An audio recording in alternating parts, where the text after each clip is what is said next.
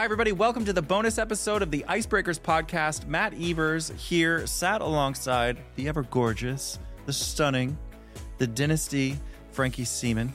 How are you tonight? Yeah, I'm pretty good. We did a banging show. We did do a banging show. And on this bonus episode, we have a banging boy band member, Duncan James. Woof! What a scoop this is. Take a look. Welcome to a very special bonus episode of the Icebreakers podcast today. We are incredibly honored to be joined by the incredible singer, presenter, actor, pop star, royalty. All rise for the legend that is Duncan James. What a lovely intro. Thank you. Do I have to pay Duncan, you for that intro? Yeah. Very expensive. It's so good to see you. It's been years, babes. How are you? It has been absolute years and years. I think the last time I saw you was nearly 10 years ago? Yeah. It was the Professionals on Ice Something tour, like that first tour that the pros did. We had you guys come in and then do the opening show in Nottingham, which was incredible. Yeah. What a show that was. My God, you guys knocked it out of the park. And then we had to follow it. We were like, we're following Blue. Yeah. And then can I just say, why do both of you not age? Like, what is going on? What is the secret? We're still frozen in the ice Is it rink. 'cause you're Cryogenics. always... I was going to say, it's the ice cold, Yeah. isn't it? Ice freezing. It's It keeps the Cryogenics, lines babes. away. Yeah, and I should have kept up. Ice skating. Oh, we want to talk all about your journey on your ice skating journey. I mean, it was 2007 that you did the show. My God, was it that Yeah. long ago? You were Series babies. 2. I don't think I even had any tattoos.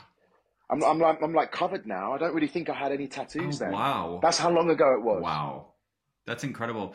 Yeah, you were babyface, clean cut Duncan at that time, and although you were a total rock star. I mean, literally, I think the whole place was so buzzing to hear that when we signed you for the show.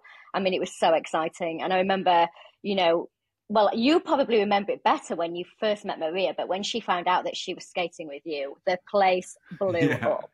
Maria Filipov, I absolutely love her. Miss her. She's so gorgeous. She is. Now, I want to go back just a couple of more months before then, because Blue was sort of on a little bit of a hiatus at that point, correct? Like 2006-ish?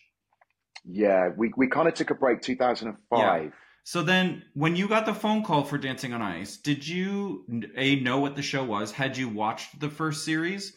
And then, what was your initial sort of feeling of like, oh my gosh, they want me to do this show? So I remember getting a phone call asking if I'd like to come in and meet Torval and Dean to do a practice on the ice for Dancing on Ice. It was the second season, and the only person that I kind of remember from that first season, apart from Gaynor Faye winning it, was Bonnie Langford with the headbanger, that kind of really famous scene of her doing the headbanger and it being quite crazy. Yeah. Because her head was like that far from the ice. And I remember thinking, God, this program's scary, but I loved Torval and Dean growing up. I remember watching them in the Olympics. I remember us being very much a household of pro Torval and Dean lovers. So for me, just to be able to show my worth to them by getting on the ice was just like incredible. So I thought, yeah, I'm up for meeting Torval and Dean because, they're pretty cool. And how did that audition go? It went all right. I think it must have gone pretty well because I got the job. So, I mean, look, I'd never skated before on a level, but I had, when I was a little boy, there was a place in Dorset where I lived, and it was called Ice Tracks. And it was Splashdown was the water park, and Ice Tracks was the skating rink. And me and my friends after school, we used to go to Ice Tracks, and we used to try and see who could skate the fastest around the ring. And, first of all, I used to be holding on to the sides. But then as you get a little bit more confident, you can actually just skate. I mean, I had no technique, but I could actually stand up without falling over. So I had a basic kind of understanding of being on the ice, what it felt like. So when I kind of got to meet Torval and Dean and I got on the ice, it was an opportunity for me to go, look, I can skate. But obviously I couldn't really skate at all. So you could. I mean, my first memory of you, when I first saw you on the ice, I was like, damn, he is so good. I mean, you were fearless and you were fast. I think it was obvious that you really enjoyed it. Yeah, I think the fear factor was like it wasn't there. You know, now being older, having injuries and stuff, I'd be a lot more scared. I remember watching Claire Sweeney on this season of Dancing on Ice, who's a friend of mine, and she's, you know, ringing me up saying, I just fear falling over because it hurts. And when that toe pick goes in the ice and you have a big fall, it's really scary. And actually, it gives you the actual fear that it's going to happen again. And I remember that fear, that toe pick, when that goes in, it's, oh my God, it's so scary. It's like life flashes before you. It's a trigger for trauma. That's ace. It is definitely a toe pick trigger for trauma. So you nailed the audition, you got the gig, and then you go on to meet Maria. And we were just speaking about Maria, but what were sort of your first memories of her? You know, because it was only her second series. Well, it was actually all of our second series at that point, because we found Maria down in Australia, previous that summer here in the UK. Like under a rock, you found her. Well, she was a professional from Australia, even though she's Bulgarian. She was teaching down in Sydney, and we were looking for local pros to do the Dancing on Ice version in Australia. Anyway, and so she joined the cast, but then she did come to London with us for that second series here, and then got teamed up with you. What was your sort of just initial feelings about her? I just thought she was the cutest little thing, and she was just so sweet and smiley and just adorable looking. I was really pleased that she was quite small as well, because I just was worried that am I going to have a tall ice skater that I'm going to have really trouble lifting and doing all this stuff with. But I was quite happy that she was quite petite and cute and just gorgeous. And our first ever song that we had to do together was that Slow Down. What was that? Na, na, na, na, na. What was it called? Keep singing. It's fine. Last Request. Wait a minute. Last Request. Is Duncan singing to us? Because I could just, let's stop talking and listen to Duncan sing. It was Last Request. Was it Paolo Nutini? Yes. Paolo Nutini, yes. Last Request. So it was a romantic song, and we had to obviously find that inner romance for a partnership that you need, which is so important for being, you know, ice skating partners. And of course, I was a secret little gay boy then, and I didn't really know my sexuality properly because I hadn't fully come out at that point. So I was just a bit in awe of Maria, and I just was like, oh, she's so cute and lovely. So I found that playing the romance card quite easy with her because she was just so cute. So that was nice, actually, that we had a very good bond from the beginning. It wasn't false, it wasn't faked, it wasn't staged. It was just a natural love that we actually had for one another. And I think it was a mutual respect, which is really important when you're doing something like Dancing on Ice. And I think if you had grown up watching Torval and Dean as well, and the way that they would emote that romance to each other on the ice, I think that was probably very inspirational for all of us, because obviously we all skate together. We're not all in relationships. We're not all in love. And even if you are in a relationship with your partner, you're not always in love with them, because some days they really annoy you. Not even. So I think that probably... but watching them and the way that they get through that and the way that they build that love story, I think is it's very inspirational for artists in general. Whether you come as an actor or a presenter or as a singer or a musical background, I think we can all look at that and go, yeah, I want to capture that magic on the ice. Yeah, I mean, that is really important as well. And you want to show the judges that you have a good chemistry with your partner. That's part of it as well. You know, you want to just, you want to get on, genuinely get on, because we've all had the horror stories of partners that don't get on with their professional skating partners. So you just want to make sure that you do have a genuine, nice connection that is real, because that's really important. And also, you just want to make sure that, you know, every week when you go out there on a Saturday night, it's really scary, and you want that person to be really supportive of you, because it is so nerve-wracking. I mean, I used to physically shake. I used to remember being on the ice about to start the live recording, and my legs would be like jelly. I'd be shaking, and then I'd have to go out and dance and lift Maria with my legs like jelly, shaking. I mean, that was really hard for me. But having someone like her who was just so supportive, encouraging, and just being able to look in her eyes and her squeezing my hand, looking at me, and like, you've got this, it just gives you everything. That's amazing. And if you don't have that from your partner, it must be even worse, because it's just like, oh my God, I haven't got this and I don't feel a connection with you. So I'm just like out there on my own, winging. Well, I think a lot of emphasis is often placed on the male celebrity or the male pro partner that everybody always says, oh, to the females, you must really trust your partner because he's flinging you around. But I also think the male celebrity needs to trust the female partner, that we're not going to put you in a situation where, one, you're going to get hurt. We're going to train you during the week so that you're safe, that you feel that you can perform on the night with nerves when you throw that into the mix as well, but also that you can trust your partner to have your back if something does go wrong. And that's equally for the male partner and the female partner. We're not strong enough to maybe hold you up if things go really wrong and you're starting to fall, but we are strong enough mentally to say, hey, that's okay, let's carry on. I think it's really important that you have that trust, and I loved that partnership between you guys. You always had so much fun and so much communication between the two of you. It was really lovely to watch. Thank you. Yeah, and we had a lot of trust with each other, which was really nice. I remember once during rehearsals, I dropped her, and it was honestly the worst feeling in the world, because you know what it's like if a pro drops you.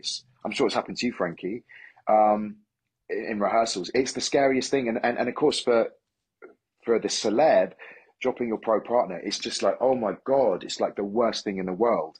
I mean, saying that, Maria did I did get a toe pick in my face once from her when she was doing a lift. So, you know, it equally works both ways. But I do.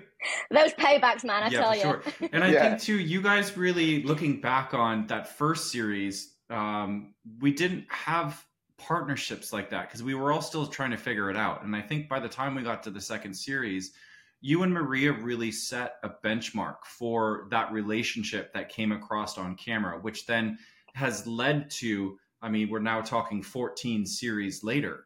And it was just really nice to see that what you guys brought to the ice, and, you know, what she, as a person, as a human being, really brought to the ice too, and then was able to bring that out of you as an artist.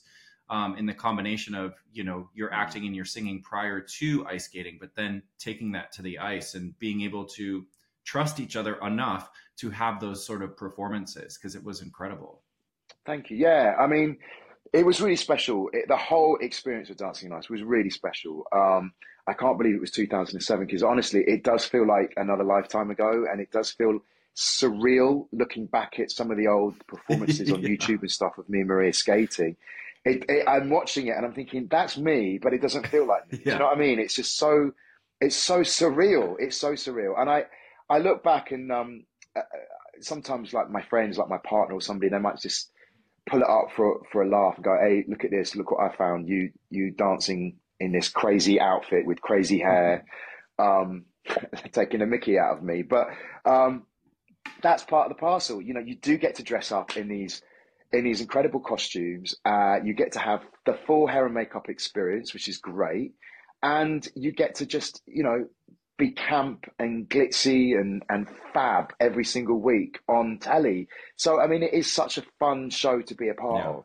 And at the end of it, we were very lucky that we got to go on tour. So it didn't end. It kind of continued with the tour. So that was just like, pressure was off. We weren't, you know, under the cameras of a studio. We were on tour, we were having fun, and then that's when I really started to, you know, really enjoy my skating, I think. Well, we do have a special message from somebody that I wanted to play for you, because as much as you love her.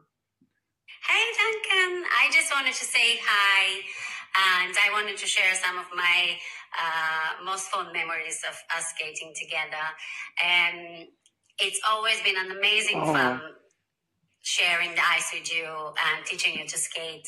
And you've always been such a fun person to be around outside the ice as well. And we stayed in touch for a long time and kind of became really good friends. But one of my funniest memories would be that you do really appreciate food, good food. And you would call me in the random hours of the night to tell me that you've tried this Bulgarian food, particularly Bulgarian sausage food, and that you loved it so much. And that made me feel really good, and that you appreciate my country's food. And I was kind of homesick, so it was nice to hear that. But you're a lovely, kind person, and I've always appreciated your friendship. Sending lots of love. Mwah! Oh. Oh. Well, actually, I'm so glad that you mentioned Maria, because Matt and I have been doing a special series, a pro series, where we've just been concentrating solely on a different pro or a different pro couple each week. And Maria was one of the first people that we interviewed. And of course, she spoke so fondly of you and all the different people that she'd skated with. So if you are a fan of the Icebreakers podcast or the bonus episodes, or if you're a fan of the pro skaters, do tune in and you'll be seeing more of Maria soon. Do you know what? She used to bring into the rehearsal for me pieces of Bulgarian meat, sausage meat. It was like I had this thing. I love this dried sausage meat from Bulgaria. She used to bring all different types, shapes, and sizes. I just loved having a bit of sausage in my mouth before I got on the ice. So yeah, a bit of Bulgarian sausage always gave me a good. I knew it was going to be a good skating day when Maria brought me in a big slab of Bulgarian sausage meat. Oh my God. Well, speaking of, she's famous for that. Speaking of the tour, and then as well, your love for food, I can, one of my most favorite memories on tour was that first tour that you and I did together, Duncan, and I believe we were in Birmingham, and I think it was like Kieran Bracken, and there was a couple of us that were out during the day, and it was like a food market. And we walked past this sort of random booth that had meat, and you bought a bone and actually just sucked on a bone. And as an American, I was like, what is this boy doing? Like, I just didn't understand it. But you were like, no, it's actually really good for you. So I've always had, ever since I was a little boy, my grandma used to make roast dinners every Sunday. And I used to, for some reason, if it was like a piece of roast beef or a piece of lamb or whatever, I would always at the end make sure I got the bone of meat and just would gnaw the rest of the meat off the bone ever since I was a little boy. And that kind of habit is continued as I've got into adult life. So if I'm having a big juicy T-bone steak and it's got a big bone in it, I'm the one at the table, literally with grease all over my mouth, like sucking the bone. And I was told, this is a true story, I was told by a psychic medium, if you believe in that stuff, that in a past life, I was a knight on the round table, and she said to me, do you like eating bones and meat? And like, it's very animalistic. You like rip it and you want to just throw it away. And I was like, yeah, that's me. She was like, yeah, because you were a knight on the round table. And that's how you used to eat your food, with your hands, your chicken bones, your beef bones, any kind of bone. It was in that mouth and you were sucking on the bone, chucking it away. And she was like, I can see you in your past life doing that. And I was like, that's so weird because I do it now. Wow. You're Lancelot. Literally. Maybe, who knows? Oh my God, that's amazing. Bone-a-lot. Lancelot. Sir Bone-a-lot. Well, I mean, they're incredible stories, but since the Dancing on Ice tour, you've actually transitioned into some incredible things. I mean, Hollyoaks, Priscilla, Queen of the Desert, your range is unbelievable. But we need to talk about what you're doing now, because I know there's some really exciting stuff coming up. Yeah, you know what? I've had a really great, obviously, off the back of Dancing on Ice, it opened the door to musical theatre for me. I literally landed the part of Billy Flynn in Chicago right off the bat, because I got to the final in Dancing on Ice.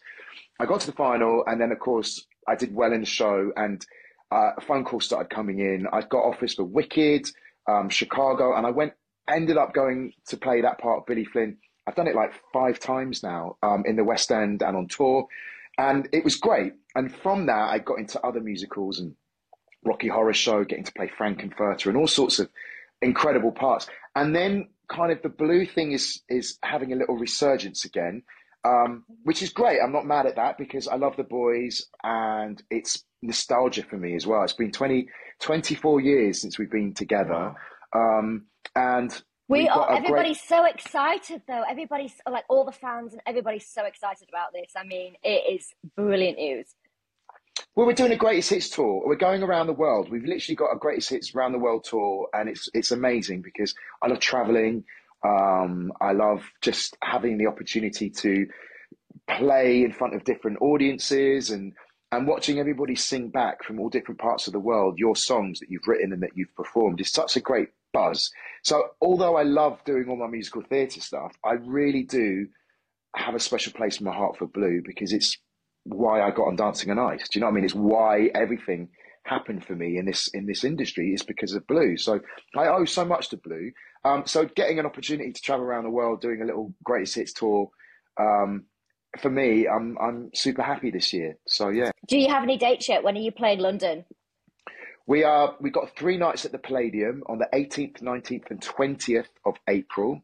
So coming up soon. So if Ali will get you guys tickets. So yeah, come and see us at the Palladium. I think Matt, you're going to be there anyway. I am. Yeah, you guys have sort of brought me in on a little bit of the creative side, which I'm really excited about.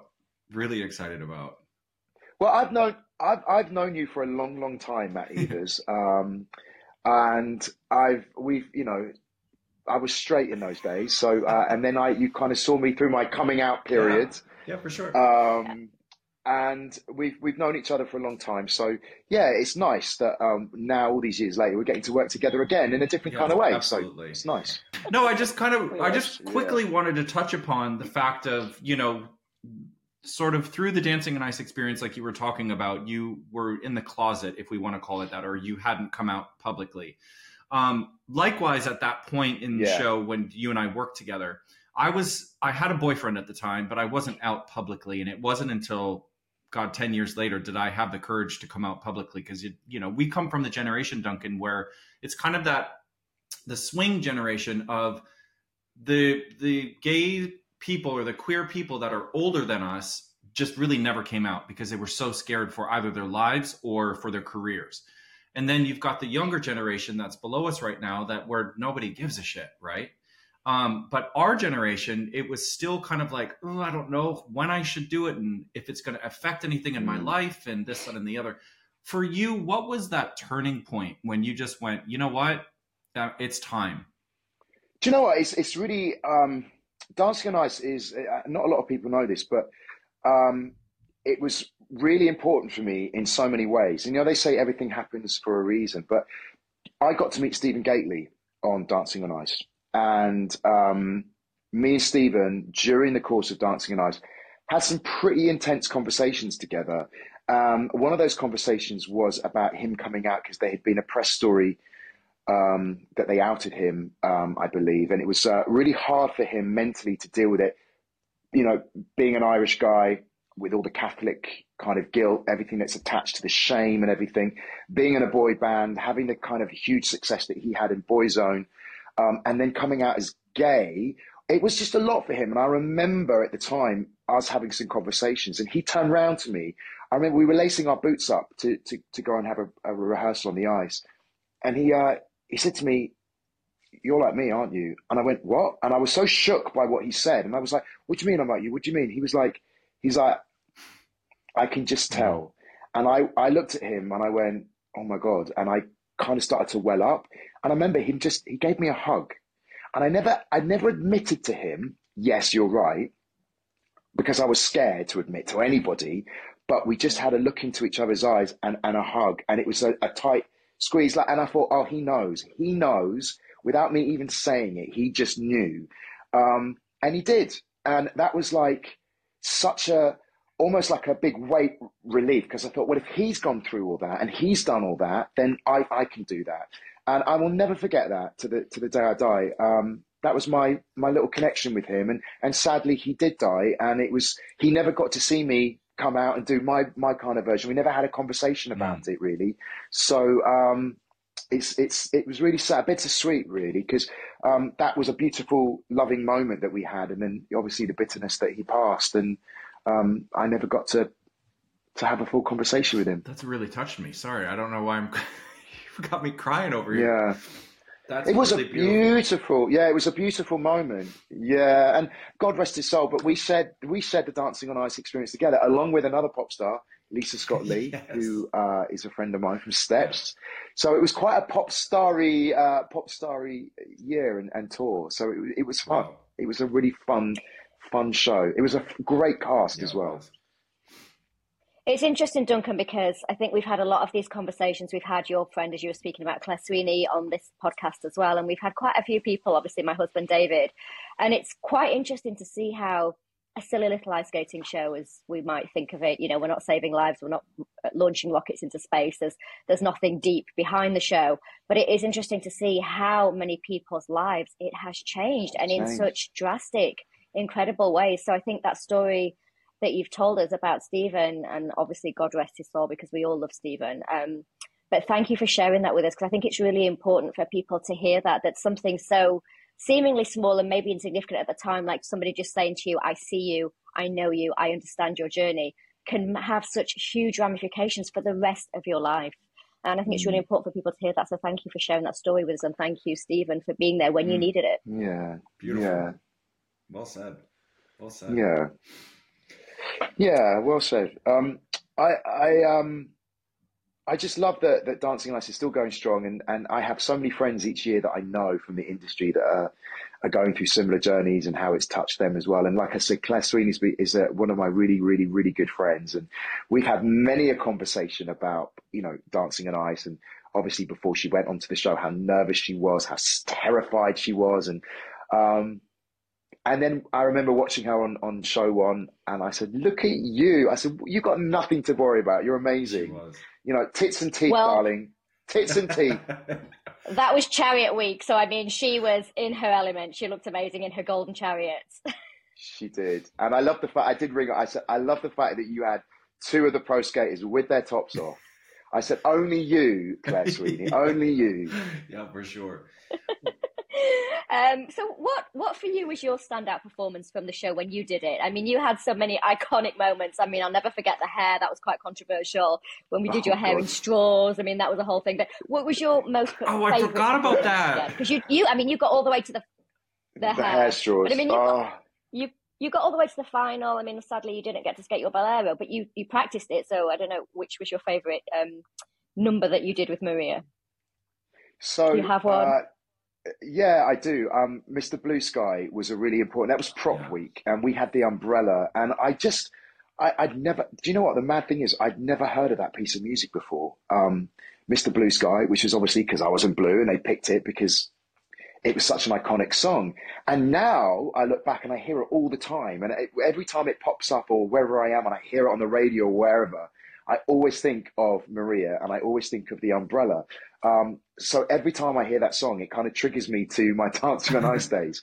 But for me, that routine was so fun, and it was such a great prop to use, and it was tricky. It was a really tricky prop, but I just remember loving that performance. That for me was the one that I kind of just remember the most. Obviously the hair with the straws I got a lot of ribbing for that in the press, and just talk us through that whole process of the hair and the straws, because people at home might need their memory jogging. Yeah, I was going to say insert hair picture here. I don't know. I think at the time we were just in the makeup chair, and we were just like, let's do something different with your hair for this. What about making it curly? And I was like, oh my God, yeah, how can I make it curly? And I was like, can you make it like Justin Timberlake hair, like really tight curls? And I remember the makeup girls saying, well, we're going to have to wrap it in straws for this to get it that curly. And I was like, do it. And I was like, Maria was like horrified. She was like, are you sure you want to do this? I was like, yeah, it's going to be fun. Amazing. Yeah. Well, before we let you go, there is... that's like a whole TikTok phrase I know, now. exactly. The whole... Yeah. Before we let you go, so flying during your series was in the final. But this year, flying is in the semifinal. Do you have any sort of tips or, I guess, any advice for the contestants this year that are going forward because pretty much all of them listen to the podcast. And since you flew, do you remember like any advice that you could give them? Yeah, I hated the fly. I thought I was going to love it because I just thought this is going to be really fun. I'm getting to go up in the air. It looks amazing. But actually, the reality of it, when I was up there and I was practicing, I hated it because I felt really sick. I felt really nauseous. And, obviously you have to do the spinny stuff. And for me, my head, it was just making me really disorientated and dizzy. And I didn't enjoy that feeling, which I thought I was going to love it, but I didn't. It takes me back to kind of, when you go to the fairground and you go on those kind of waltzes and those rides that spin you. I hate them. And as a kid, I used to think, yeah, you're going to go on the waltzer. I'd always get off and going, why did I do that? Because it was the worst feeling in the world. I've had that relationship with the flying week in Dancing on Ice. So if you're fine and you don't get like motion sickness, you're going to be great. But if you're like me and you get a bit queasy with stuff like that, take a sick bag. That's all I'm going to say. Take a sick bag or have a bucket at the side of the ice rink. Because you might a sparkly one though, a sparkly one. A sparkly sick bag or a sparkly bucket. But do you know what? It is fun. It is. I would not change it for the world. It was such a great experience to do something like that. Only on Dancing on Ice you could do something like that. So it's really fun. I just think my advice would be just embrace everything that's happening and enjoy it, because it is a one in a lifetime experience that you are going to look back on in years and you're going to be like, I wish I did that better, or I wish I put more oomph into that, or I wish I didn't have that fear, because you're going to look back later on and just be like, oh, it was the best thing ever. Amazing. Thank you for joining us. It's been honestly an absolute pleasure to reminisce with you, to walk down memory lane. I think those days were our glory days on Dancing on Ice. I think some of the best partnerships, some of the best routines, some of the best friendships, the best fun were had during those days. And I thank you so much for coming and sharing those experiences with us. We love you so much. We want to send our love, obviously, to Simon and Lee and Anthony. You guys are going to rock this world tour. We are going to be there front and centre, giving it loads for you guys. We can't wait to hear all about it. So have the best time, when we wish you the best of luck. I really enjoyed talking to you guys. Thank you. And also special thanks to Maria for my lovely message. It was really lovely. So big love to you all. Well, actually, thank you. Thank you, Duncan. Well, that was fun. That was amazing. So good. Now, as we do every week with this bonus episode, we get to your guys' questions and my comments. favorite bit. The fan zone. Can I tell you how busy this week was on social media? Because I think of just all the controversy that was on the show, and also that Johnny Weir has now gone back to the States.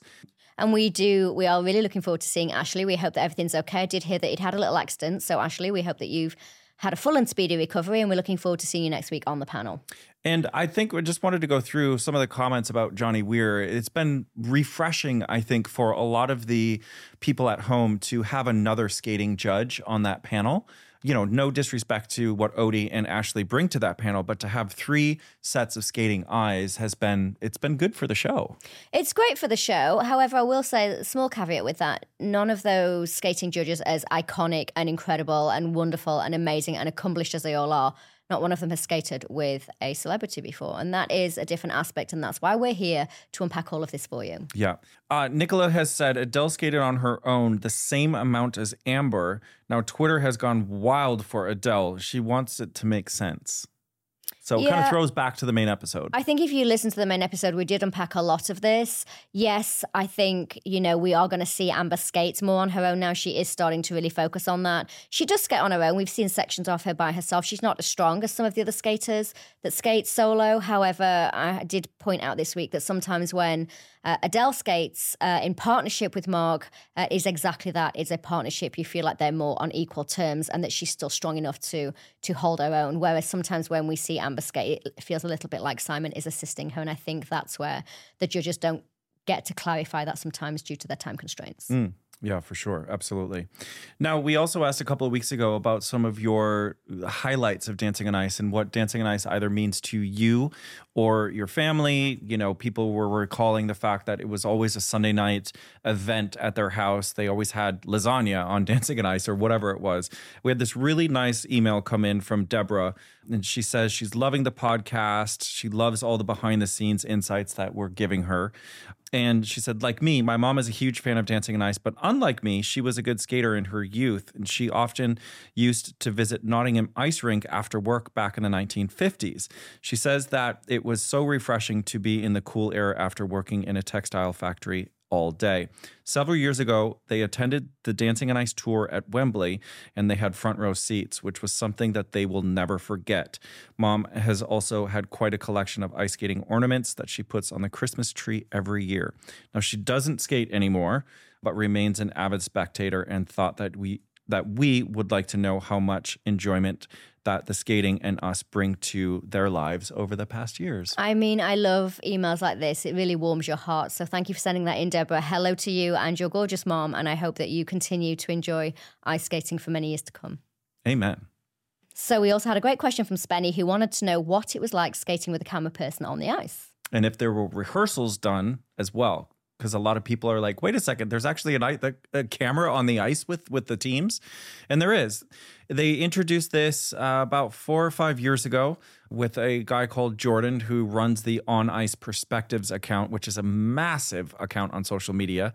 Very talented guy. However, he has now gone on to greener pastures. And then we brought in 2 years ago this kid named James, who's based out of Milton Keynes, who is a hockey player.